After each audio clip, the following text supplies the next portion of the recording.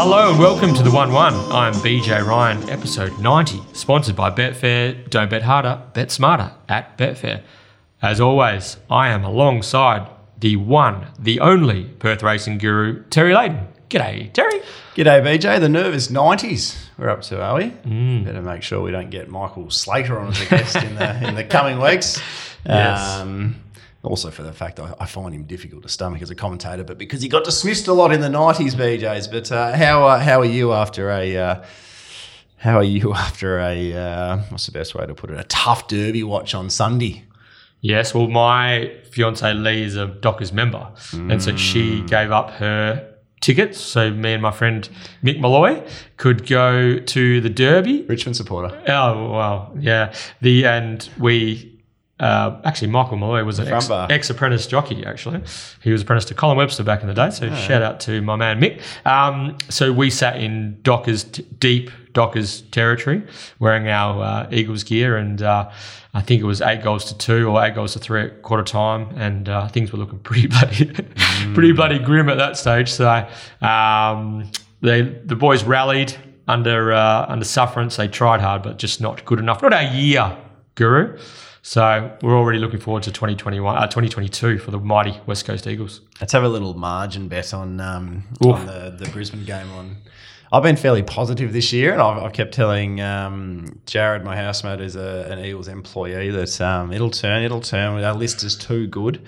I reckon there could be a new record margin set on Saturday. Well, even before all our outs, I said to some of my close Eagles friends, I said this could be 80 plus, and then when the outs came, this could be triple. This would triple figures. Could be. I reckon Brisbane, as I just said to you before, could be the first team to score 500 points. I think this could be very valuable. You realise me saying this probably means the budgies are morals now, just about. But reverse smart. Deary man. But also, Terry, even though the Eagles aren't going to play finals this year, which is a bummer, but we are spoiled as Eagles. At least the pain ends 1 week earlier. It does. The finals, the prelims and grand final could be in Perth. Yeah. Unreal. Yeah, I'll definitely be attempting to get a ticket. Oh, mate. If so, especially the grand final. You've been to, we were at the same one, weren't we? Yes, 2018. No, we were at the same one.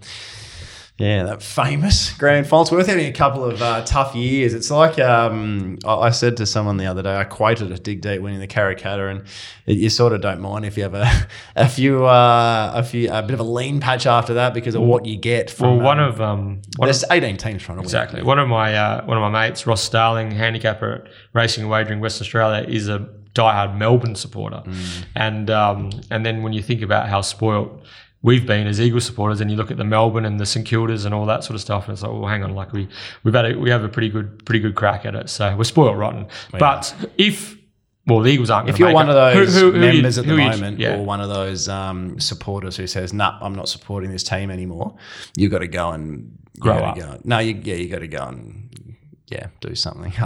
Nothing positive is going to come out of my mouth there. But if you're genuinely one of those supporters that's doing that, then go and support. Mate, I am excited. You're a dickhead. I am excited if we can get prelim finals and a grand final here, mate. I'll be definitely going to both prelims if we can get tickets. That is for sure. Hey, the P Hall last Thursday rather, he was kind enough to give up an hour of his time to chat to us. We had a cracking interview with the Cups King. Could have gone for another hour. Yeah, he was good in the end. He hung up the boots after Saturday's Broome Cup. Wasn't the fairy tale finish that a lot of us were hoping for, but the stablemate, Staden, won. So P Hall obviously had the ride on Deception Game for his great mate Rob Gilberti, but Sean McGrady, he won the Port Hedland Cup on Staden, and then he made it a rare Port Hedland Broome Cup double on Saturday. Tell you what, it was a funny old Broome Cup. You don't see too many Broome Cups run like that where you sort of get given it a little bit out in front and the leader and the breeze horse just sort of dominates. We're speaking to Danny Morton shortly, and his horse, trained by his son Luke, up there, ran a bottler for third, Stafford's lad. But it was Sean McGrady, the king of the dirt, isn't he? Just put it outside leader, out of trouble, and from cruised it. at the 1,000, it was all over, absolutely all over. So one of my favourite things about watching some of those country cups is how wild they go. And like everything tries to be in front on the turn, but it was a bit of a non-event. It was a non-event. Yeah, I was flat. I was it was a little bit of a disappointing watch. Maybe the two best horses were just out in front, and that was, I don't know. Well, I don't think the best horse was out in front. The old boy Corporate Larry, that would have been a story. I'll tell you what, start number 627, that would have been some type of story. Old Corporate Larrikin, but nice one to own. Closer to home. Speaking of larrikins, closer to home, Belmont Newmarket. What did Sammersdat? Sprouted wings. Comes from near last. The celebration. That's all I really cared about. It's huge. Yeah, it's tremendous stuff. For just your listed race, CJP, up and about, wasn't he? Yeah. How about the money for Indian Pacific as well? Geez, we took the price there, but just the weight told late as well. Always had a feeling the weight would tell late, and you tip one, and you've probably got the right price, but you just sort of. You don't feel great about it. That was probably the thing with that 61.5. Also, what Indian Pacific was handicapped got it pretty softly in front too, and the rail was playing nicely. But that new rating that he has, that's really only off one run. Do you know what I mean? 5 points for running second. So it's kind of a little bit. Yeah. It's kind of established off one performance. It's more of a peak rating than his actual rating. I think he'll get to that rating anyway, So, but that was always going to be the challenge. He got to the top easy enough, and Pims Royale, surprisingly, was the one that put on a little bit of pressure. But Sammersdat, big win. What did you think he got? Do you know how much he got fined?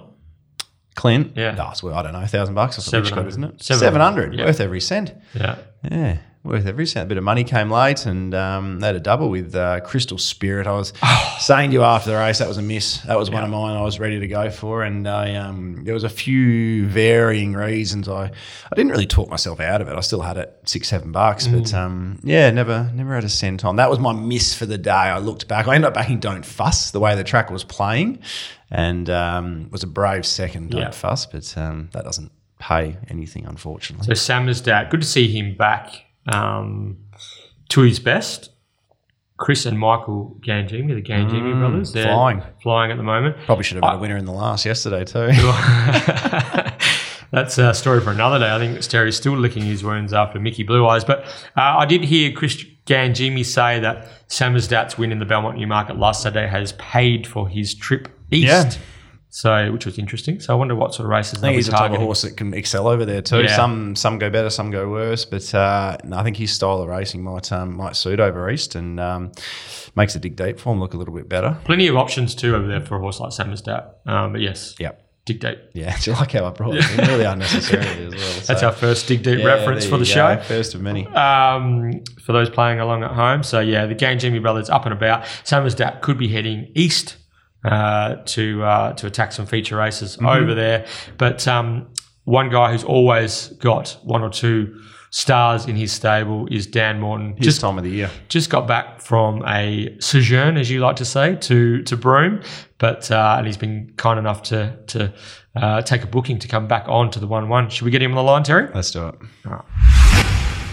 Terry, we have the outstanding trainer, Dan Morton, fresh off a Broome holiday. Just got back yesterday. Second best trainer in the family. And he's been good enough to come back and join us here at the 1-1. Danny Morton, good to hear from you, mate. Yeah, good morning, guys. Thanks for having me on. Danny, as we were just saying off air, you got a very, very strong team in on Saturday. This is the time of the year when you start to get serious. A few of the good ones start to come back into work. How are they all looking heading towards Saturday? Got a nice team sort of hopefully coming together again for the spring, summer, and we've got a good little team, like you say, heading towards Saturday. So smaller fields on Saturday, so hopefully this gives us a chance to scoop up some prize money. So Dan, before we get moving on to Saturday, you've just got back from Broome, is that right? Yeah, did. We drove up and back. Just Luke had the team up there, so I sort of spectated up there for the week, which was nice. So you didn't try to take over when you lobbed? I was under strict instructions, so no, I wasn't too. I was a passenger for this week, so I I was doing all the strapping duties and whatnot. So I was certainly behind the scenes. All the drinking duties as well? Well, someone's got to do that, don't they? So, and I feel like I'm well seasoned enough to be taking on that role. So what's the go, Dan? Is Luke looking to follow in the family business and become a horse trainer in his own right? And and he did a really good job up in Broome as well throughout the season with some of those results, especially Stafford's lad won the Kimberley Cup and then ran third in the Broome Cup. A couple other winners along the way. What's Luke's strategy moving forward?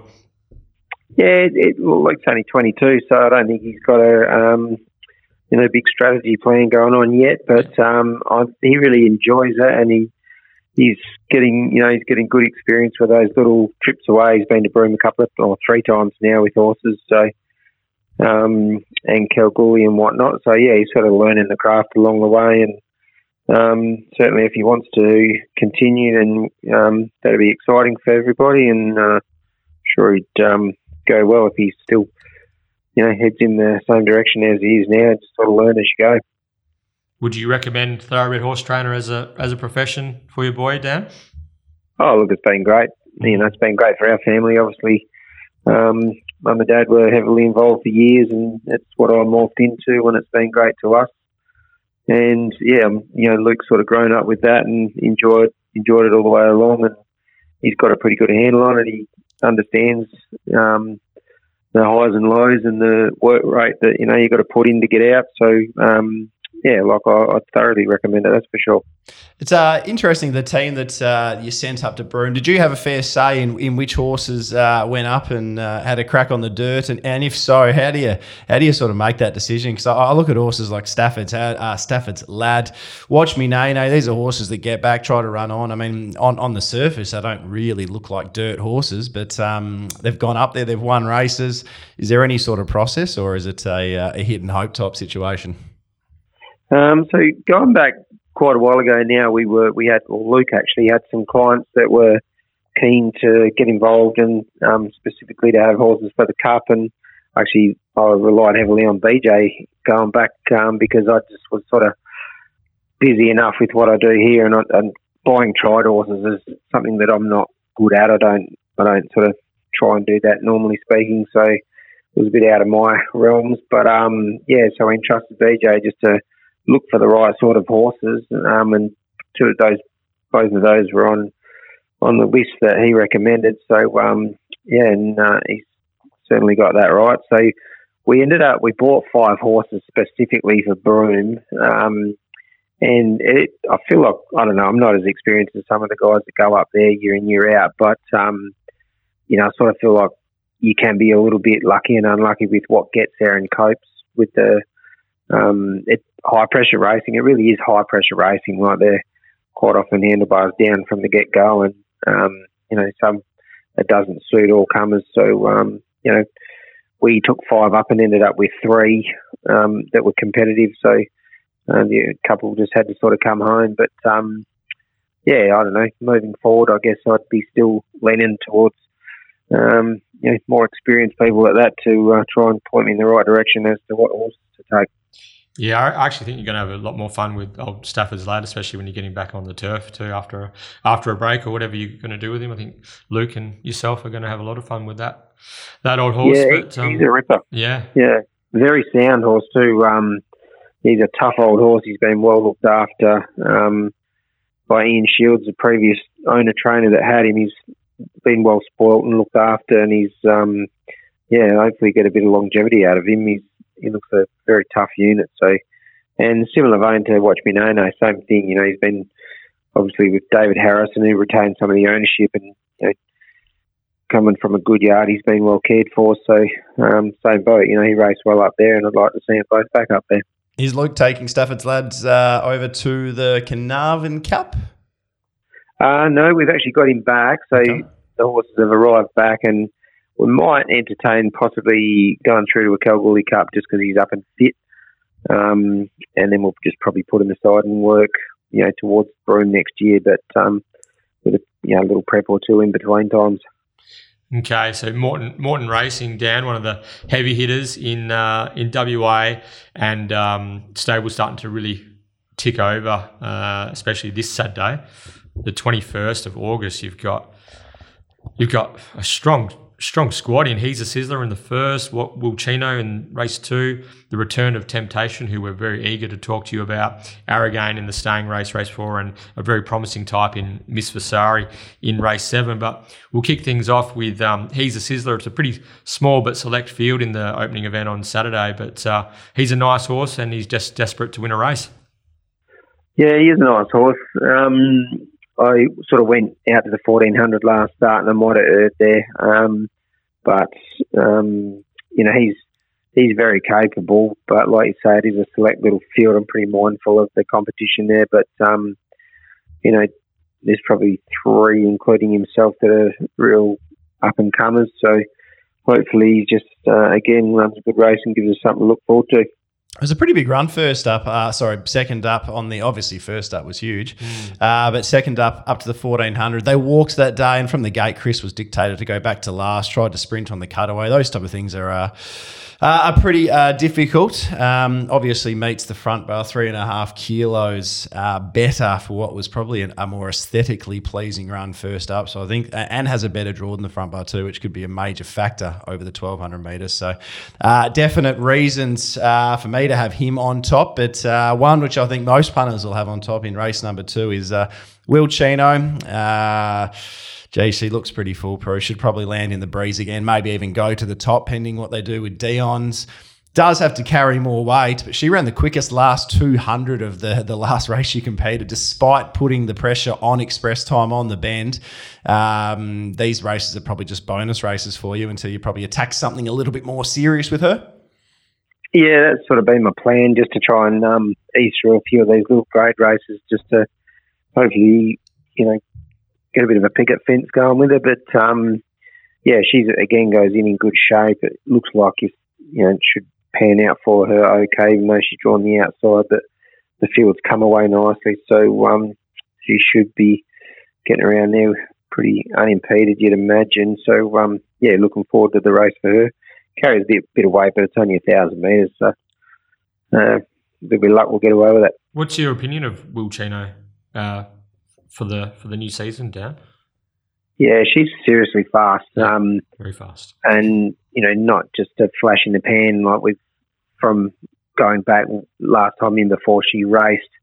She won a trial down there at Lark Hill by a long way. It was big margin, very quick. She's a very fast mare, which sort of brought her undone early days. She had a bit of knee trouble, but she's very sound again now. And I don't know. I sort of don't like aiming too high, but she's a sort of filly or mare now that you could, if she stays in the same sort of vein of form, you could, possibly see her in one of the good sprint races over the spring summer. But meantime, we'll just sort of edge away a few of these little ones. Temptacion was a horse who sort of rocketed into feature calculations last autumn. It just jumped out the ground to win two 1800 metre, 2 races at Ascot, and then ran third in Oaks and second in a Derby. She returns as a 4-year-old mare on Saturday. How's she tracking along Temptacion for her first up assignment, Dan? Yeah, really happy with her. She's had a really good break. We just gave her a good long break after that 3-year-old campaign. She raced very well at the top end of it, and she's a proper stayer. She's a real proper stayer. So whether or not she's going to sprint well enough fresh to get across them, I'm not sure. But I think she'll be in for a good prep regardless. I think she's a really nice mare in the making. I agree. Like the jury looked well and truly out on her after she got beat at York and got beat a long way as favourite, and then came out and won really impressively over 15. Then you had to step up quickly to an 18, and she won impressively, defeated Maricino. Like, that form has gone on to look enormous. And then it was almost like you sort of had to make the best of the situation, and then you went 18 to 24 into an Oaks, and then the quick back up into the Derby. So she did a really good job, considering it wasn't your standard preparation, I suppose, for a Oaks Derby. Yeah, no, she did do a great job, and just the lead-ins to those are a little bit awkward. Not being in the traditional lead-ups, was sort of juggling to get the right sort of races into her and get the miles into her legs. But I was always confident she'd be, once she got out to the 2,400 metres, she was going to come into her own, which she did. But, without winning, she raced very well. So, I expect her to come on again once we get out to a journey this time around. Race number 4, you've got Aragon over the 2,200. She's a type of mare with Chris Willis beforehand that's sort of when she found form, she'd hold form and sustain it for a while. I think you can probably put a line through her last run when she was shuffled back from the inside gate. I don't think her strength, she actually got shuffled back the prior start as well from the inside gate. I think for a horse like Aragon to win from last, it shows you how well she's going, because traditionally with Aragon, I'd associate her with toughness. Sluice Box obviously won by a long way, but there looks to be a lot less speed in this. You can probably just about lead, if not breeze, outside Darcel, and that could be the difference in turning the tables, plus the little weight swing you get on Ashley Maley's runner. Yeah, I think so. Like her last start, she was sort of landed in a good spot, but then just couldn't get out and roll when she needed to. For a sort of free rolling sort of stayer, it just didn't work for her. But like you say, not a whole lot of speed. With a little bit of luck, she can be in a position where she can, make them properly stay, and that's where her strength lies. So. She's trained on well in between races. Like you say, she seems to hold form when she's up there. So expect her to go well again. Tell us a bit about Miss Vasari, race 7. She looks like she's got plenty of talent. Were there any sort of excuses that you could put your finger on for last start? Not really. We went in sort of expecting her to go well, and she, wasn't right up to it. But again, in between races, she's worked well. I think, with a lot of these horses, not just ours, sort of over the last probably 6 to 8 weeks, it's been really difficult, obviously, with the, heavy tracks that we've had, we not quite used to. So quite often it's pretty hard to line up, how they actually really got through the heavy going. Did they win because they were just far too good for them, or, if they didn't go so well, was it because of the heavier going or whatnot? So, and even track work-wise, it's been hard to get consistent, proper gallops into some of them, just with the weather. But she's in good order. So I can't make any real excuses for her last start. I'm just not sure, but I do know she's in great shape, and I expect her to sort of bounce back. A little bit of luck that this rain will hold away, and we won't have a quagmire on Saturday again. But because I think she'd be better off on top of the ground a bit. Now, Dan, you are lucky enough to train 2 of the very best horses in Western Australia, and I'm sure our listeners will be eager to know how they're travelling and what their plans are for the new season. Firstly, Elite Street, are we attacking back-to-back Winterbottom Stakes? Yeah, absolutely. He's back in work. He looks amazing.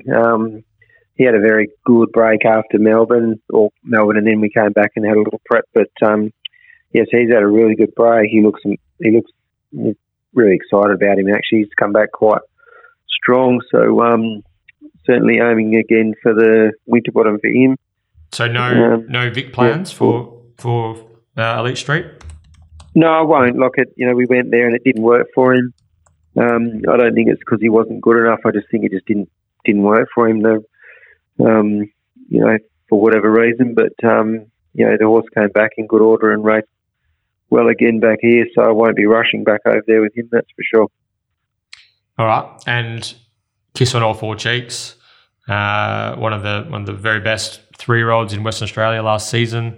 What are we thinking with her? Is she sort of in the back of your mind? Is she, or in the front of your mind perhaps, is she a railway contender this year? Yeah, absolutely. I think she's as good a filly as I've had my hands on. So I've got high expectation and hope for her. And, again, she's back in work and looking good. So if we can manage her through to a race like a railway, that's for sure we'll be aiming with her. I wonder if people will listen to you this time round, Dan. She kept on drifting in the market and getting out to backable prices, and you kept on telling everyone she's the best I've got, she's the best of the lot, and The punters. We just kept trying to get we kept trying to get her beat. Exactly right. Yeah, I remember that day at Bunbury we tipped triple missile. Todd's triple missile, and we were made to look stupid. Just one more before you go, Dan. Tell him where Cummins come to your stable and looks to... He's back. He's back. He looks back, but he looks... One thing we've never used to describe Tell him where Cummins in the past is tractable. Jumped and led a very slow trial, but then the other day, despite sitting deep, he sat on speed over 1,200, was it? Over the 1,200. Yeah. That's not an attribute that Tell him where Cummins had. If you can get him, or you have got him to jump well, land handier, he becomes just about a railway horse somewhere near his best, because his issue always was the fact that he couldn't get going early, and he was giving him a 10-length head start. Seemed like a ring-in on Saturday, didn't it? Oh, I don't think a bit of a fine cotton going on, you reckon? Yeah, what's the go with Tell him we're coming, Dan? So he's obviously a quality horse. Has been along the way, and I think he just lost form a little bit there last prep. So luckily for our stable, Elio wanted to just sort of try and get him back on top of the ground, and looks like it's working for him. So he hasn't missed a beat since he's been in the stable. I've been quite excited the whole way through with him. So he looks a nice horse that you pretty much step into any race that you want to with him already up in the rating. So I expect him to be in for a nice prep. Yeah, he's a good horse. If he can recapture his peak form, then he's a very serious conveyance. Is Tell him we're coming. Dan, as we said, you're one of the very best trainers in the state. You've always got a good horse in the stable, and we can't wait to see Elite Street, Kissonallforcheeks, for their spring, summer preparations coming forward. Obviously, Temptacion on Saturday, and we just spoke about the new recruit, Tell him we're coming. Is there any horses that we haven't covered? Is there anything that you can point the listeners towards as a Morton trained runner that you think we can see big things from in the new season? Well, I hope so, because there's 30 of them in work, so if we're all relying on too few, that's not great. But I feel like we've got a really good young batch of horses again. Our 3-year-olds, 2-year-olds just risen 3. There's some hopefully pretty handy ones in amongst those. Probably need to speak to you again in about another month to point them right in the right direction, though. Okay. Dan, welcome back from Broome. Things are starting to get serious now. Not far away from a return to Ascot, and then the big races coming up, and Morton Racing are always big players on the big stage over here in WA. Thanks again for joining us on the 1-1. Great, guys. Thanks for having me. Thanks, Dan. Okay, it's time to partner with Betfair and preview Blue Spec Stakes Day. BJ Ryan and Terry Leighton. We are recording episode 90 of the 1-1, your award-nominated podcast. And it is just after 11 a.m. on Thursday, the 19th of August, 2021. Pinjarra racing today.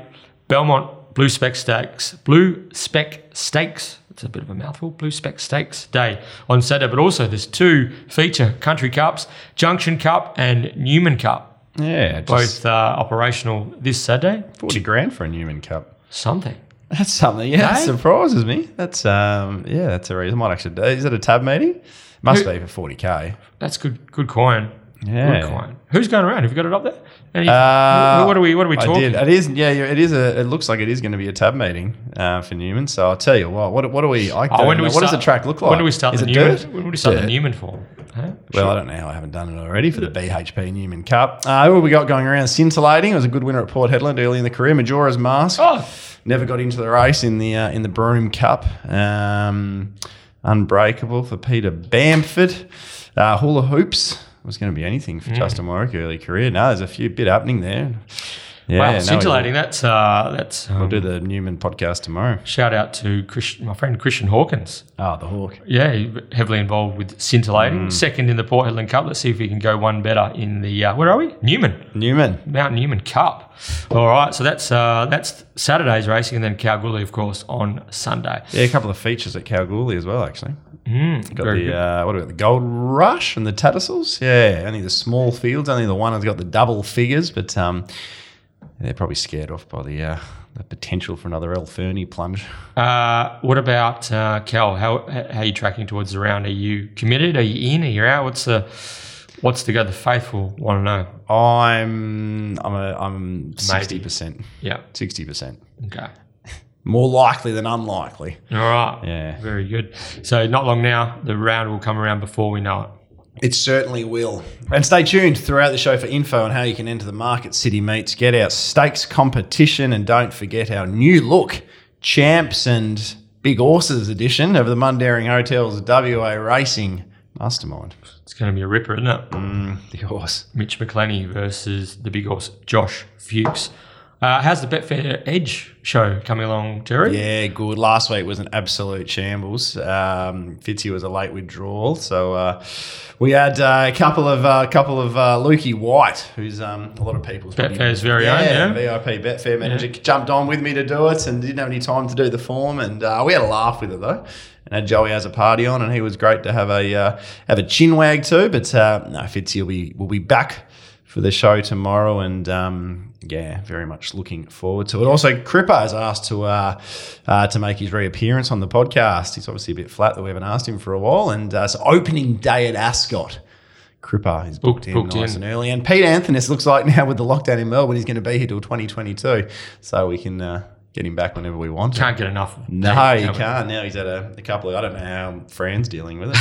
But, Who's watering Fran? That's what we need to know. Who's looking after it? If you want to listen, if you want to get some more WA racing into you, Betfair Edge show, Terry Leighton, Miles Fitzner, get the SEN app and listen to the Guru in action. Also, I was going to say, I think Idyllic Prince Stakes is coming up next Saturday. Mm-hmm. So we might forget one or both of the Taylors, Lockie and Brittany. Yes, definitely. Yeah, to preview Idyllic Stakes Day. But that's next week. Let's move on to this week, Guru. All right. We straight into it? Blue Spec Stakes Day. Stakes Day. All right. Saturday, the 21st of August. Rail is at the 3-metre position. I'm just looking outside, BJ, to see if this rain that we were told would be coming is actually coming. Mm-hmm.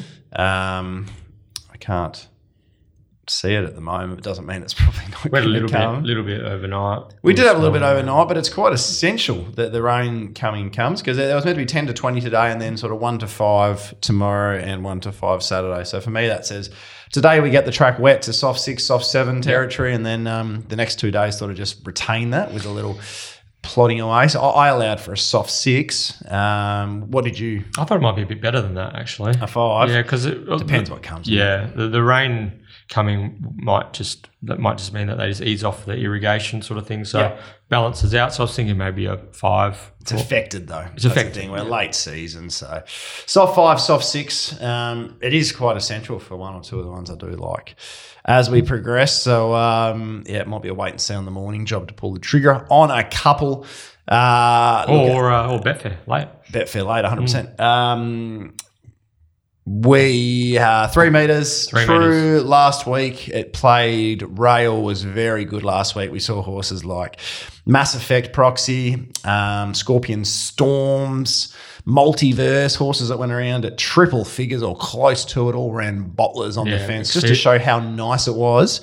And then we saw wins from Samizdat and Brave Dream in the last couple, which as the day moves on, you see you can make ground down the middle, but you need to be a good horse, not just a big horse, but a good horse to do so.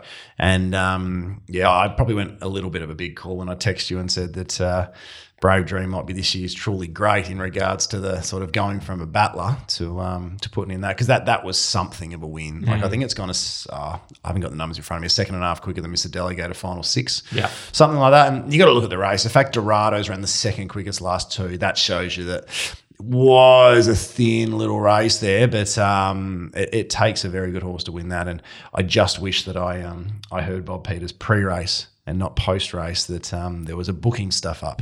Pikey was meant to be on Brave Dream, so that would have increased my confidence exponentially with that. But who do we blame? Who can we blame? Bob. Let's blame Bob. Yeah, if we have to blame someone. Do you think we'll ever get Bob on the show? I think that should be our between episode 101 and 200, we should aim to get him on there at some stage. Yeah, that might be challenging. But, I would get him on for a full preview. Well, Adam Durant said that he's a little bit misunderstood. Bobs, he might enjoy it. If he's told, perhaps. I think when he's interviewed for the radio a bit, and this is just a thought process, people are trying to get information out of him about his runners, about how to have a punt. If we get him on in the pretense, we just want to know about his life and his history, because it'd be fascinating. Like, well, I've joked about it a little bit, but he would be a fascinating guest. He would be a great guest. He might open up and be willing to allow us to pick his brain. To play a couple over the infield. But Anyway, let's get into it. Race number 1, 11:52 a.m. Snap, crackle, and punt. Only the 6 to go round. Good race. What's the race? Good race. Free entry to Belmont Park. They're not charging still. Quite amazing. We love it. Quite amazingly, it's still free. This is a good little race. Tricks of the Trade has just gone bang, bang, bang, bang, bang at all trials and races. Winning like winks. You get a form line through Wuhan Warrior as well, and beat Wuhan Warrior pretty comfortably. Good win. Sat outside it, beat it. Yeah, and I was saying to you before, I didn't quite realise how good the prior win was over Viamonte, when not only did Troy Turner not pull the stick, but he probably could have gone harder hands and heels as well. So very, very soft win for Tricks of the Trade. The front bar aesthetically as pleasing a win as you're going to see over the 1,000. Very, I'm going to call it a really good ride from Pikey to realise he was going to get stuck 3 deep or be in a wild speed battle out in front. The only thing I'll say about the front bar's victory is that when 2 horses go toe-to-toe like that out in front from the 600, they're just going to be sitting ducks late. Yeah. Let's have a look how we're recording this before My Fury runs. Viamonte finished the race, not as well as the front bar, obviously, but there was a lot of horses that got home really nicely because those two chopped each other and they were just out on their legs final 100. So that's an interesting aspect of that one. And then He's a Sizzler, who we just spoke to Dan Morton about. First up was probably a better run than the front bar and gets... Was it 3.5 kilos, BJ? Yeah. So there's a big weight swing there. And, I think the other 3 are all fighting for 4th. State Power, probably the standout, but State of Power. But He's a Sizzler for me, BJ, and it's amazingly in a small field. It's sort of barrier-related as well. I think the front bar either goes forward and tries to find the breeze, maybe just goes back to last. But He's a Sizzler just gets that soft run in behind him. 3.5 kilos on the front bar. I think that's the run. I'm willing to forgive the run over 1,400. They went 10 lengths below benchmark to the turn, had the 60 kilos with 1,000 to 1,400 and tried to sprint on a cutaway. I think Goldfrapp might be a pretty good one going forward too. Yeah. So, look, He's a Sizzler's probably going to go around the longest of those 3, and I've marked He's a Sizzler. I've got him 260 somehow. So He's a Sizzler for me. Not going to go too hard, but I'm happy to have a bet. Front bar for me, I think we've got our markets similar, but in a different order. So front bar for me, I was 240 and marked Tricks of the Trade and He's a Sizzler equal second picks at around the $3.80 mark. So front bar, I just like the fact that when he won 2 back, he led and won over 1,000, and that was a good win. You know, he copped some pressure up front, but the sort of the shine was taken off that win by the performance of He's a Sizzler. So and then, so the front bar then went to that 1,000-metre race, and instead of going forward, Pike went back, showed some versatility, some real closing speed, and and some determination as well. So, hang on, Adam might have a very, very smart horse on his hands here. So, I think front bar ridden with some cover can be close enough in this small field. They just snag? I think so. I actually thought they will be positive on Simple Logic. Stevie Parnham, and I think it'll breeze outside of State of Power. That's that, and so everything will be able to fall back and maybe get some cover behind Simple Logic. There's a few different permutations to this map, isn't there? It's not impossible at the 1,200 that Miller might say, well, State of Power has finished races strongly. Let's just sit. Yeah. Gypsy G, I reckon they wouldn't be afraid to lead on if they can jump from the inside gate. I did think with Simple Logic they'd be aggressive from 6, but I think they'd be wanting to be aggressive. I think Tricks of the Trade naturally will just roll forward and see where they land. Yeah. Seems pretty bomb-proof. Tricks of the Trade just going to jump, land, settle, and be really hard to beat. It's funny for a 6-horse field. It's a very questionable speed map. The only horse you sort of know is He's a Sizzler, should land just in behind him and get the quiet one. So look, that's the way I'm going to go. But it's currently near $4, which will do, mate. I think He's a Sizzler will start favourite. Okay, well, there's been money in the other agencies for the top weight Tricks of the Trade. As we I said I think he's the stuff. This market could do anything. I know. Since we've been recording, Tricks of the Trades gone into 250, 260, and front bar is 290, 280. So that's sort of done a bit of a switcheroo since the early Brad Bet market sort of came out. But for me, front bar on top. Yeah, he's a sizzler. And it's no knock on Tricks of the Trade. For me, it comes down to the fact that I, just this deep into a prep, I have more faith in Pike and Durant and Morton and Parnham than I do in Turner and Webster. And that's how I punt. So, but yeah, Tricks of the Trade was well supported to beat Wuhan Warrior too after an 8-length win. That tells you a story. I think they knew. Yeah, they certainly did. What did Richie Bell say in the run? He's the better of the horses. He's the better horse. I think he might have been on. You can tell when Richie Bell has a bet. Anyway, race number 2, over the 1,000 metres, a Tab Touch, West Speed. We just had Danny Morton on and we discussed that race. I don't really need to go too deep here. Will Chino ran the quickest last 200 of the race despite sitting in the breeze and putting it to express time on the turn. I don't think the weight will stop her here. That was a really good win, I thought. Time was there. It was huge win, It was really sharp. Huge win. There's obviously nothing behind her. With City Circle running second, that tells a story. But look, there's nothing behind her here. When I think the biggest and only danger is Bedouin Bell. Deary me. Traded $1.03 live. Bedouin Bell. Bedouin Bell last week. Bedouin Bell gave some heart palpitations to the Strathmore Rose supporters. Certainly did. So should land 1-1. And look, if there's a chink in Will Chano's armour, it could be Bedouin Bell. But Will Chano for me, I'm going to wait for Betfair again and hope. $2.25. Is that what you want? That'll be my bit price. Yeah, I'll need $2.25. Don't get it, I'll stay out. It's okay. Will you? I will, definitely, yeah. Will you though? Yeah. Okay. I'm really happy with the way I'm punting at the moment in regards to shorties. I didn't have... I've been thinking, you're sort of always analysing and sort of moving as you go. Like the later season track, probably less so for horses on speed, but horses slightly off speed. You don't want to be taking to like $1.90s and $1.95s because it's a funny surface at the moment, you know. Yeah. But I do trust Will Chino and I think she wins. Yeah, I agree. Even money will do me, Will Chino, if possible. Yep. Terry's. If Will Chino doesn't turn up for any reason, I think Exert. I think Exert on top of the ground at Belmont. I thought his heavy track run behind All Day Session wasn't that bad. Then it went to Cal on a drier track, hit the line hard. Exert can get a smother and launch late. $13. Yeah, that was my sort of thinking. If Will Chino puts in a dodgy one for whatever reason, Exert could be the horse that takes advantage. Mm-hmm. Not a bad combination to follow, an each way price. Race number 3, over the 1,400 metres, the Crown Perth Handicap. Look, you could make a case for all 9 of these, just about BJ, but you're going with another one of Danny Morton's runners, I believe, in Temptacion. Oh, look, I found this race a real challenge. Tricky? Real challenge last night. It just very simply came down up to the what are my expectations of Temptacion?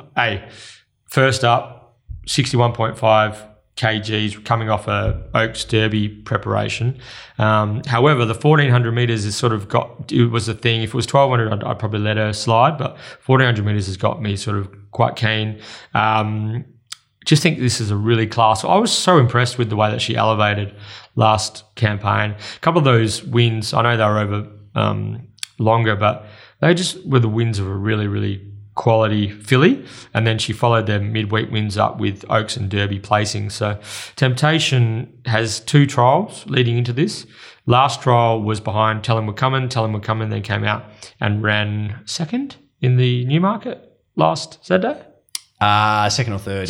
Yeah.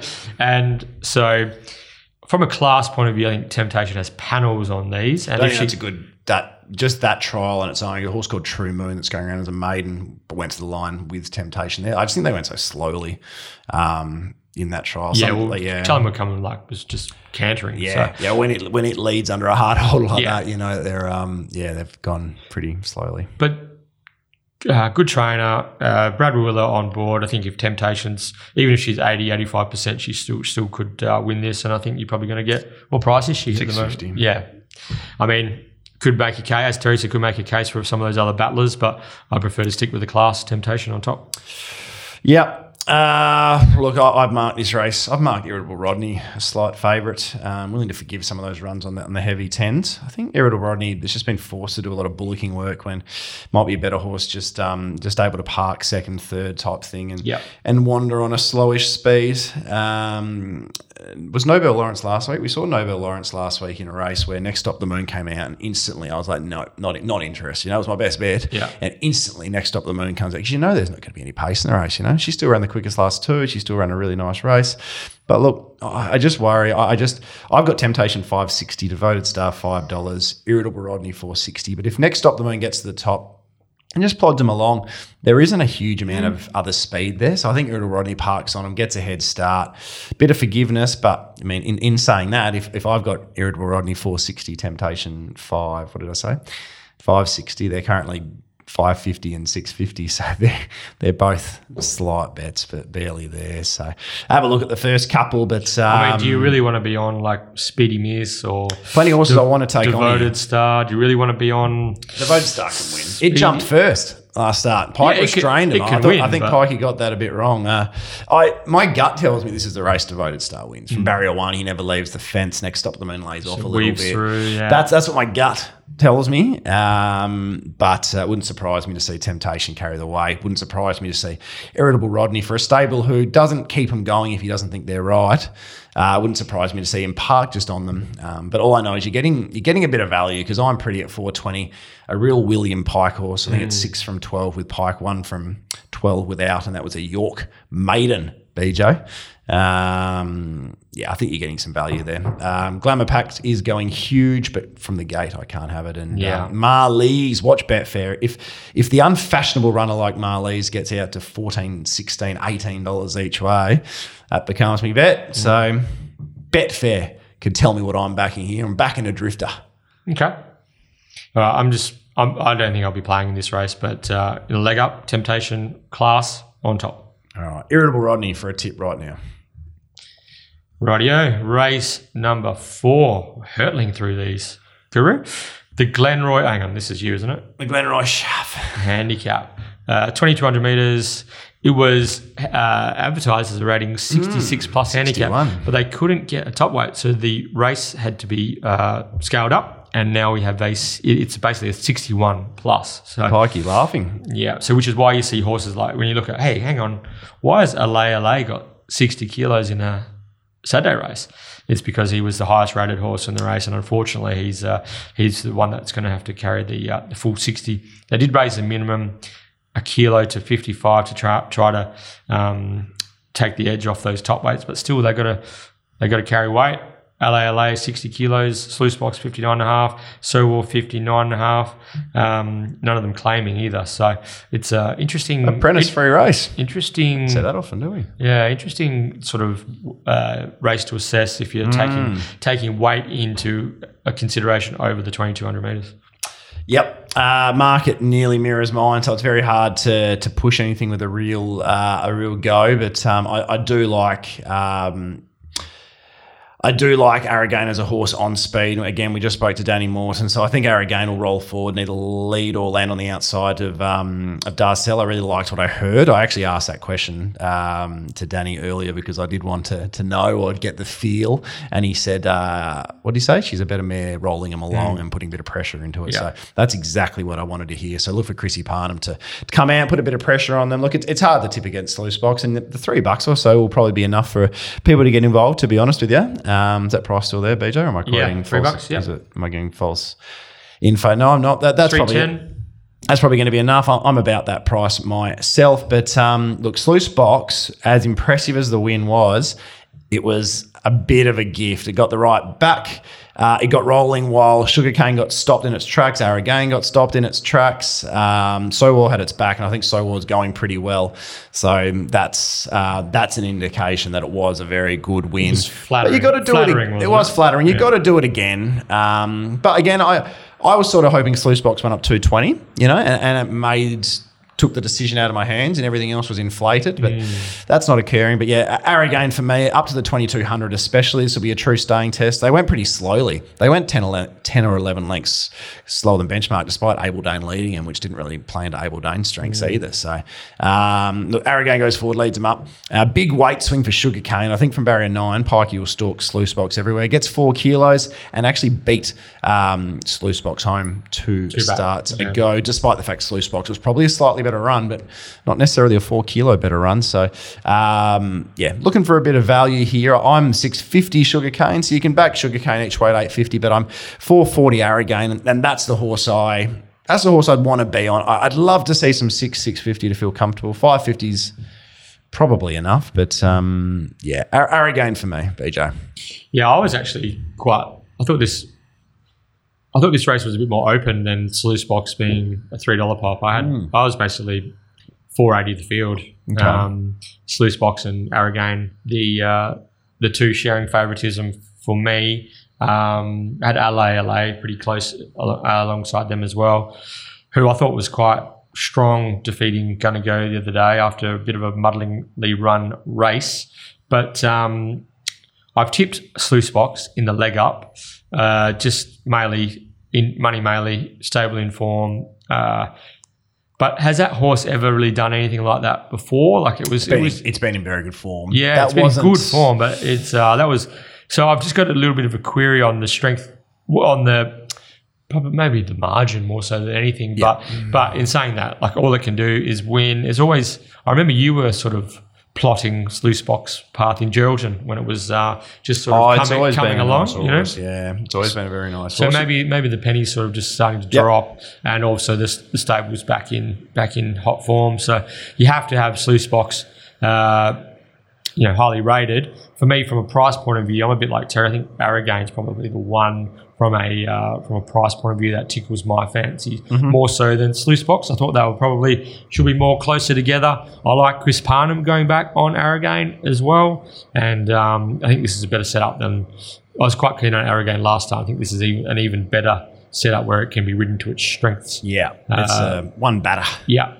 So, but another one of those staying races where they sort of take their turns. But I do have Sluice Box, just recapping, Sluice Box on top in the leg up. But as the market sits at the moment, Arrogane would be the horse I'm leaning towards. Arrogane for me. Terry, we'll take a break and we'll come back with Mitch Mcllheney versus the big horse Josh Fewkes in episode 90 of the Mundaring Hotel WA Racing Mastermind. Swoosh. It is now time for the Mundaring Hotels WA Racing Mastermind competition, BJ, and I'm a little bit more excited than usual about this week's challenger. I'd be very surprised if he gets one right. I reckon we could ask 30 questions and he wouldn't get one, but I'm excited about his presence here nonetheless. Outstanding. Well, first of all, that is correct, Terry. The Mundaring Hotel has been the heart of the hills since 1899, located in Jacoby Street, Mundaring. If you get a chance, if you're in the neighbourhood, drop in, see the publican, Ian Butchie O'Connor, say g'day, let him know that you listen to the 1-1 and he'll take very, very good care of you. That is for sure. He's been with us since day one, has Ian and the team up at the Mundaring Hotel. Last week, Guru, Mitch Mcllheney knocked off the carryover champ Tom Wolfe in a bit of was a stride for stride, neck and neck tussle. Yeah, and so Mitch, he became our new WA Racing Mastermind. This week, however, we've scoured the country near and far to find a worthy challenger, and we've locked in the big horse, Josh Fewkes, all the way from Kalgoorlie. Josh, thanks for jumping on the 1-1, mate. Welcome. Hey, boys. How are we? Good to be on. It's good to have you here, big horse. We're just talking just off air before. You're pretty excited about the upcoming round. It's sort of your grand final that time of the year, isn't it? Yeah, I get up for the occasion, have me a few beers, have a few collies here and there, but should be good this year, and everyone's excited up in Cal, so I was about to say, the last couple of rounds I've been there for, I reckon I've been there for 5 days, which is, what does that equate to? About 120 hours. I reckon out of those 120 hours, you've had a beer out of your hand for about 3 of them, I reckon, and that's probably overs as well. So it's a rarity you're not best on, but I'll tell you what, you're going to want to be close to best on here to have a chance to knock off the champion BJ. That's right as well. Hey, Josh, has Terry mentioned that the champ Dig Deep is heading to Kalgoorlie? First up, Hannon's Handicap Day. That's going to be something else, isn't it? Oh, it's going to be out of this world. If the Dig Deep gets up, Terry might not be staying for 48 to 72 hours, I think. Podcast might be cancelled for a couple of weeks. A couple of months, I'd suggest. Yeah, we'll be back in 2027, I think. Good stuff, Joshy. Thanks again for stepping up to be the challenger on this week's Mastermind. But back to defend his Mastermind crown, welcoming back Mitch Mcllheney. Mitch, thanks for coming on, mate. G'day, boys. How are we? Good, mates. It's good to have you back on the show. Win number 2 coming up, I would suggest. We've dished up a little bit of a half volley on a first day pitch. This one should be going straight through cover, mate. Jeez, putting a bit of pressure on me here. I know. I love the weight of expectation because I love to see people crumble under it on the Mastermind. I can feel it. Yeah, let's see what the big horse has got in store for you. Mitch, have the shoulders been back and the chest been out since you became the WA Racing Mastermind last week? No, I've been going okay. I was doing a little bit of research last night. I'm actually at work today. I'm actually at the track, so... Oh. Where are you at, Belmont or Ascot? We got a hotline? Yeah, at Belmont today. No hotline. Where do we want to be? Hard on the fans, 4 off? It's been like last week, I thought. It was pretty fair. You could just about win from anywhere if you were good enough. You could, yeah. It took some pretty good horses to come down the centre. I think the rail was the spot to be last week. But is Chrissy Nation still there? No, Chris left his last day last Friday. Last Friday, okay. Oh, that's so he's gone, yeah. Yeah, right. Oh, there you go. Good inside information, which was absolutely bugger all information. But look, we'll have to touch base with Chris anyway. Send him our best for his future endeavours. So we have Josh Fewkes and Mitch Mcllheney ready to go. So, fellas, I'm sure you're aware of how this competition works. Your names are your buzzers, and to be crowned this week's Mastermind, you'll need to be the first person to answer 3 questions correctly. All right, challenger, are you ready? Yes, sir, I am. The big horse. Mastermind, are you ready? Ready to go. 3, 2, 1. Question 1.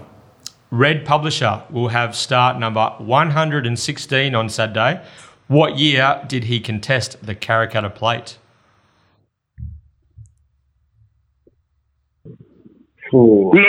Mitchell.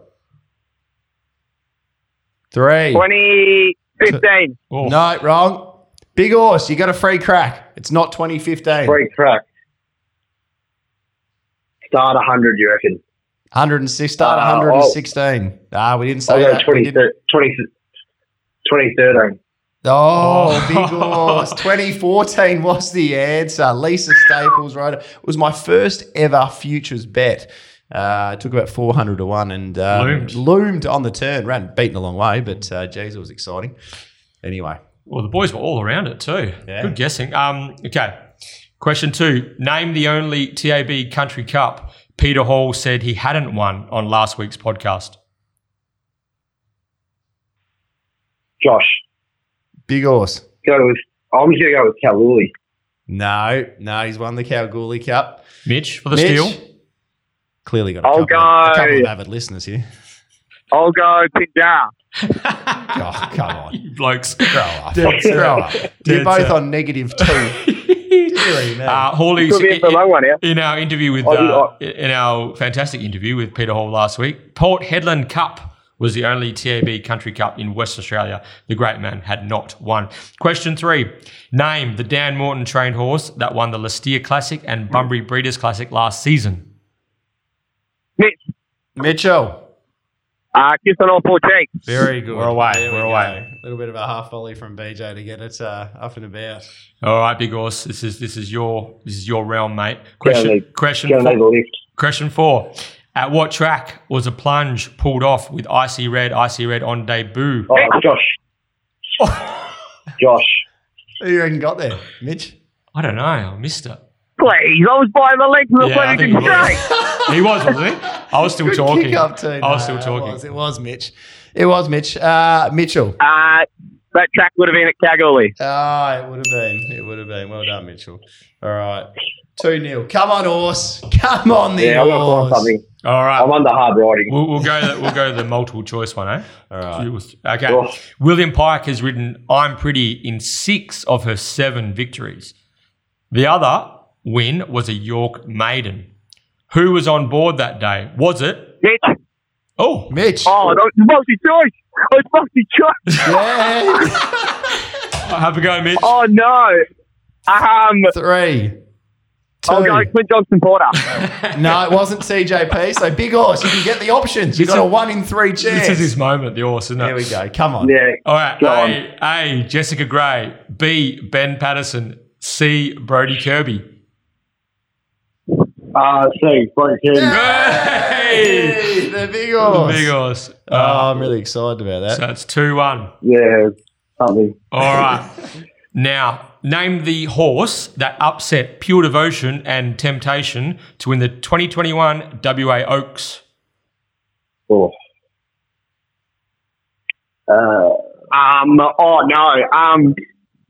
3, 3, 2. 2, 1. I got them out. And Lunar Impact, 100 to 1. Yeah. You back the ticket. I backed it for the place at 40 Yeah, bucks. that's right. Yeah. Hello, Joe. And I backed the second horse, Pure Devotion, at about $6-7 the whole way down. It started $1.90 or something. Oh, very good. Yeah. Mitch, 2. Big Horse, 1. Good punning though. Okay. Name the pair of runners in Saturday's Amelia Park Blue Spec Stakes who won last year's Boulder and Kalgoorlie Cups. We need both runners.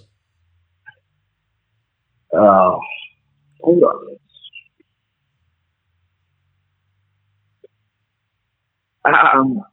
3. Josh. Horse. Josh. I'm going to go with Firefox Yep. and 3, 2. Missile Launch. The big horse. Oh, dearie whiz. me. Dearie me. 2-2 again. Wow, against the odds as well. Against the odds, yes. Yeah, I reckon you've overperformed here.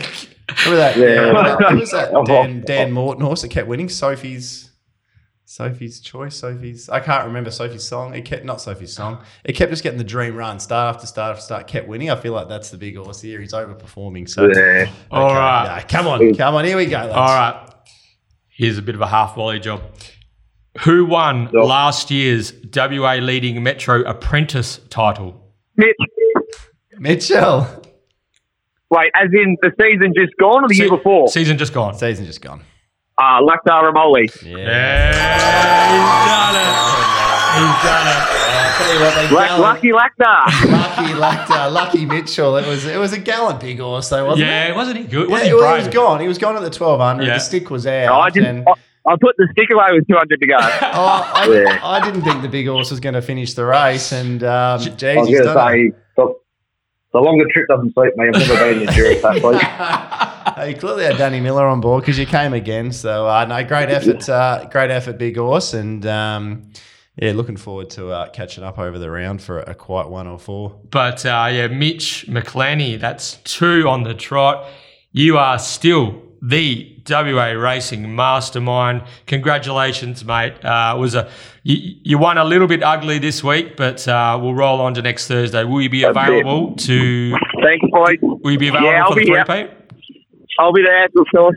Good man, Wonderful. Mitch. And Joshy Fewkes, the big horse, one of the characters of the Goldfields, isn't he? Hey, what a legend! Do you know one of the good things, big horse as well? Are you still there, big horse? I'm still here, Mate, boys. one of the positives to come from this is you get a bit of inside information. Win, lose or draw, you'd already made the 22 for the end of season Guru Christmas party. So congratulations! Oh boy, congratulations, I'm all up big to put horse. on. Yeah, you and El Fernie. That's my quota of Kalgoorlie born and bred. So I can't have any more, otherwise I won't have any money left. So. But yeah, well done, Josh. Thanks for stepping up and having a crack at the Mastermind. And Mitch, we'll talk to you next week. Joshy, we'll see you in the Goldfields. Beautiful. Thanks, boys. Thanks, lads. Sweet. Thanks for having me, boys. Mitch Mcllheney had a spring in his step. Terry was pretty confident, and that's 2 straight for Mitch. Yeah, it was. I haven't got too many of my predictions right with the Mastermind, but look, the horse got 2. The horse, sorry, there's no H in horse. And but no, Mitch too strong on the line. It's one of those victories, only won by a head. But I think if he wanted to, he could have extended and won by a little bit further.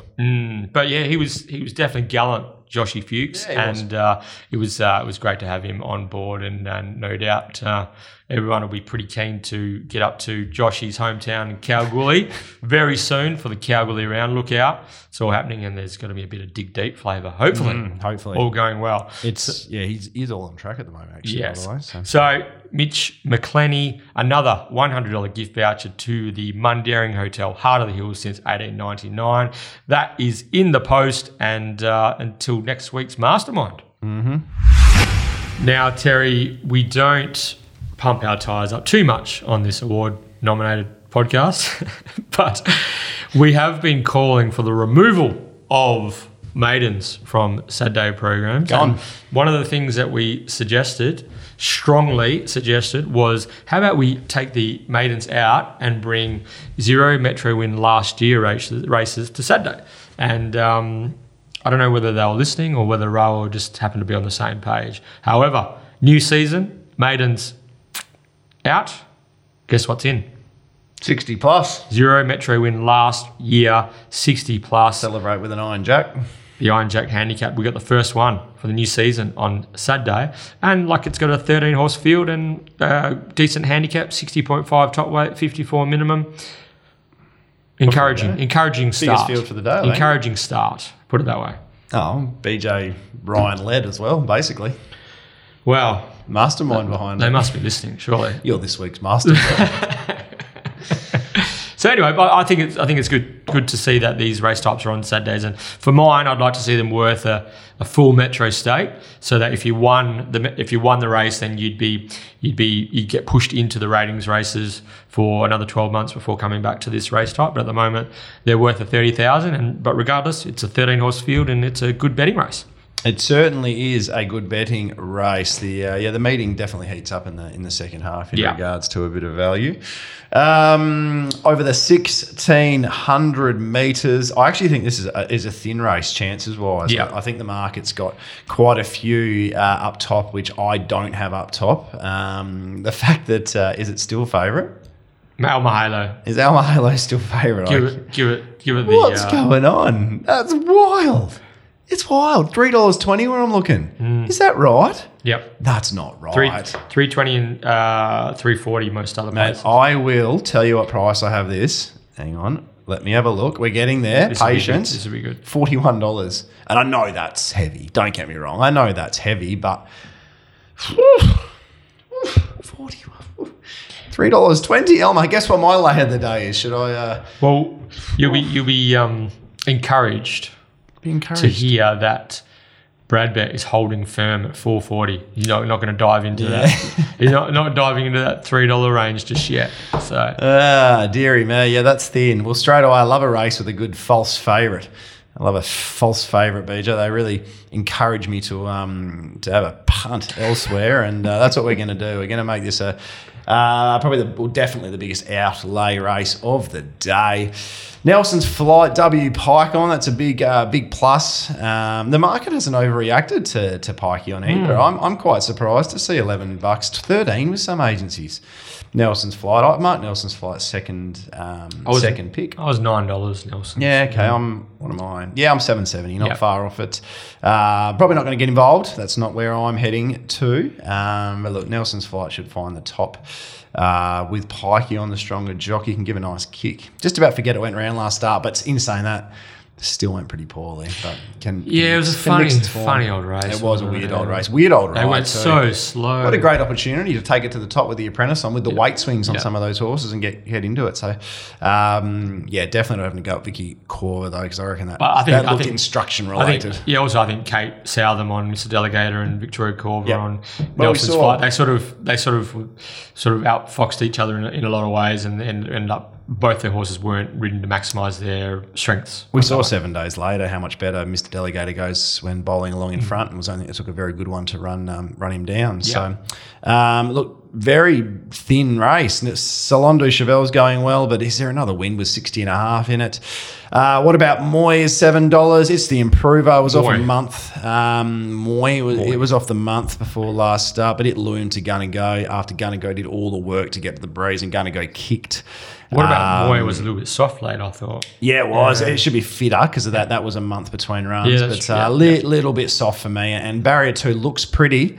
But what about Moy's a horse that can do naughty things at the start and end up 3 or 4 the fence and being an ugly spot? Then you got Mr. Dell's $5, just shy of his third favourite. And Mr. Dell was given a 20 out of 10 from CJP last start. No reason that doesn't happen again, but there's plenty of reasons why it doesn't happen again, because it's drawn 11 of 13. So we're rolling forward. Might even end up in the breeze, Yep. Mr. Dell. Yep. So Gun and Go is just, I know that it's been a long and trying campaign for Gun and Go supporters, and I was on last start. And this is the day. It was a difficult watch. This is the day. This is it. This is 100% the day. If we end up in the breeze, which I don't think we will, I'm not too perturbed. If we end up 1-1, we should just be very close to 1-1. We should be just on the back of them. The horse is fit. The horse is flying. The horse carries weight. It's down to its winning rating of about 71, which is where its last couple of wins have been. It's drawn barrier 9 or worse at 6 of...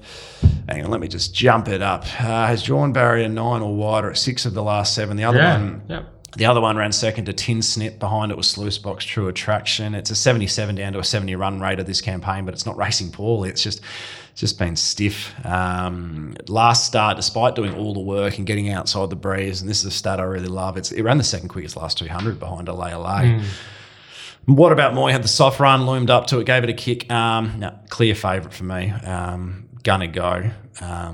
It's just Gary? Ticks them all. Gonna go. Ticks all the boxes. Gary, get on. There is one horse we're gonna have something on though. All right. Another one. So what was your punt price? Pete McCormick. I'm $3. I'm $3. My market in a 95% market is $3.05. Oof. I took Brad's 420 the sum of what I can get on Brad's 420 this morning. Everyone else has gone up $5. It's now 460. So. I was 380 gonna go, but yeah, very good. So what's the other horse? There is one horse we're going to have something on. I reckon you're not going to pick the horse that we're going to have something on. I actually reckon this horse can just about win the race, to be honest, as well. Minus looks. Oh. Even you're not calling that. Minus looks is going far better than it reads on paper. Went to Gary Delane. Mate, did you see what Gary Delane got out of Mass Effect last Saturday? That was wild. What do you mean got out of? Oh, on the fence there? Yeah, it ran third. Yeah, and Proxy 900 to 1. Proxy ran a huge race. Yeah. One thing I always say is when the Delane team starts to fire, you just got to follow them in. So look, when it was with Stevie Wolf, aboard the Delane train. It peaked at an 82 rater. And it's now down to a 68, and there hasn't been all that many starts in between. It's only been 10 starts in between now. Early doors for Gary, didn't do much, carried the 63, 64 kilos up in Gero, plotted away, came out one day with Andy Castle and jumped well, but was just shuffled, restrained, ended up back near last. 2 sharp horses were off and rolling. The way he picked up and sprinted home for the standing start with 61 was really nice. Yeah. Came to town a month later, snagged out the back, was beaten 4.6 lengths Magnaforce. That was a race with Comfort Me, Angelic Miss. Ran the 4th quickest last 2 behind, I think it was Angelic Miss, Aberdeen Queen and Skin and Tins were the 3 that got home better. And if you watch his work through the line as well, it was really strong stuff. Went to Carnarvon after that for the sprint. Just that I didn't even watch the record. It doesn't matter. Yeah. To me, it doesn't matter what happened there. Has come out, tagged Red Publisher in a race. It was a Spruker, Kelly's Callisto. Red Publisher, picture perfect, minus looks. Tagged Red Publisher, ran a quicker last 200, was the second quickest last 2 of the race. Arguably, it was basically as good a run as Red Publisher, who nearly nicked the feature last week. Was a length behind Picture Perfect, who ran second last week. The form all adds up. I just think he's going to be forgotten about, considering how long it's been since this minus looks has been a horse. But these are his conditions. He's drawn well. This is weak. Like, when was the last time he saw a 60 plus? Okay, I've got an answer for you, BJ. Never been to a 60 plus. Minus looks was going to be a proper horse. I think he's won 4 Saturdays, minus looks. Yep. And what's his track? Belmont. But he was just plagued by leg issues over the journey, and Steve Wolf did a job patching him up over the journey. But I must admit, I am surprised that Minus has been able to race on into his 8-year-old season. And I know Gary Delane does have is noted for his ability to be able to patch up and work with these older horses that have a few chinks in their armour physically. So I think we've seen enough at three of its last 4 starts. Forgetting the Carnarvon run, we have seen enough that this horse is happy. It's not necessarily at his best, but El Mahalo's favourite. Yeah, I'm Minus looks shorter in the market than El Mahalo. Look, we're currently 40-1. I wouldn't dive in now. I reckon we're seeing 80s on Betfair. Don't get me wrong. This won't be a very popular selection, and I'm going to be loading Gonna Go as my main play of the day. But yeah, Minus looks is definitely worth a ticket late on Betfair. We'll see something upwards of $60, I reckon. You blew my mind initially. Then listening to the Guru break it down. El Mahalo's favourite. Just remember that. And he's good, the Guru, the way that he just lays it out and sells it. We might have to. It'd be silly not to have something small on the Betfair Exchange. Genuinely believe it can win the race. I genuinely believe it can win this horse race. So I'm $3.05 Gonna Go. I'm $13 Minus looks. Gonna Go will win the race, but Minus looks will give him an almighty scare. Woo. Wow. Gonna Go for me, one of the better bets of the day. All right, it's time for the feature of the day, the Amelia Park Blue Spec Stakes, race 6 over the 1,600 metres. It's a, what they call them, quality handicaps with the 62 maximum top weight, but quite even, like the fancies are quite evenly matched, aren't they? Like you've got Montalina, True Attraction, Kelly's Callisto, Lonsdale Lady, probably lots of people will be making a case for each of those. Market will be all important as always. I've really struggled with this race last night. Had to sort of get up and walk away and come back and go again. There was too much going on here for me. But I just got to ask you, do you know what happened to Lonsdale Lady last Saturday? What was the story there? Dislodged Sean O'Donnell in the preliminary and went for a bit of a jog. Okay, she just wanted to do her own thing for a bit. Right. Very out of character, according to Kieran. So wouldn't be too perturbed about that. When she was scratched, she was $3.10. She was, it was bull. Yeah. Because we'd all back Kelly's Callisto, and Lonsdale Lady wasn't catching her from last. That was 25 cents we lost out of the dollar. Outrageous. It was outrageous. I don't know what happened in that race. I don't understand how the money came that hard for Lonsdale Lady. I don't understand how she's favourite here. Well, that's what I was going to say. She was $3.10 favourite in that race last week. Didn't start, and she now was already 35 days between runs. Yeah, she's 40 odd, isn't she? Yeah. I just this market, it's a bit confusing just looking at it on the surface, to be honest. Initially, my first view was, Montalina just wins, right? I had Montalina 2A. I wobbled it out to 310. And then I sort of grade myself up with the 59.5, just going back and looked through what sort of weight she'd carried and all that. Spot. And all that sort of stuff. And I was just like, I flip-flopped, and at the end of the day, I came back to Montalina. I'm just going to follow my first thought on the race. Just third up at the mile, 2 from 2 at the Belmont Mile, Chris Parnham back on from gate 1. Surely. Stable back in form?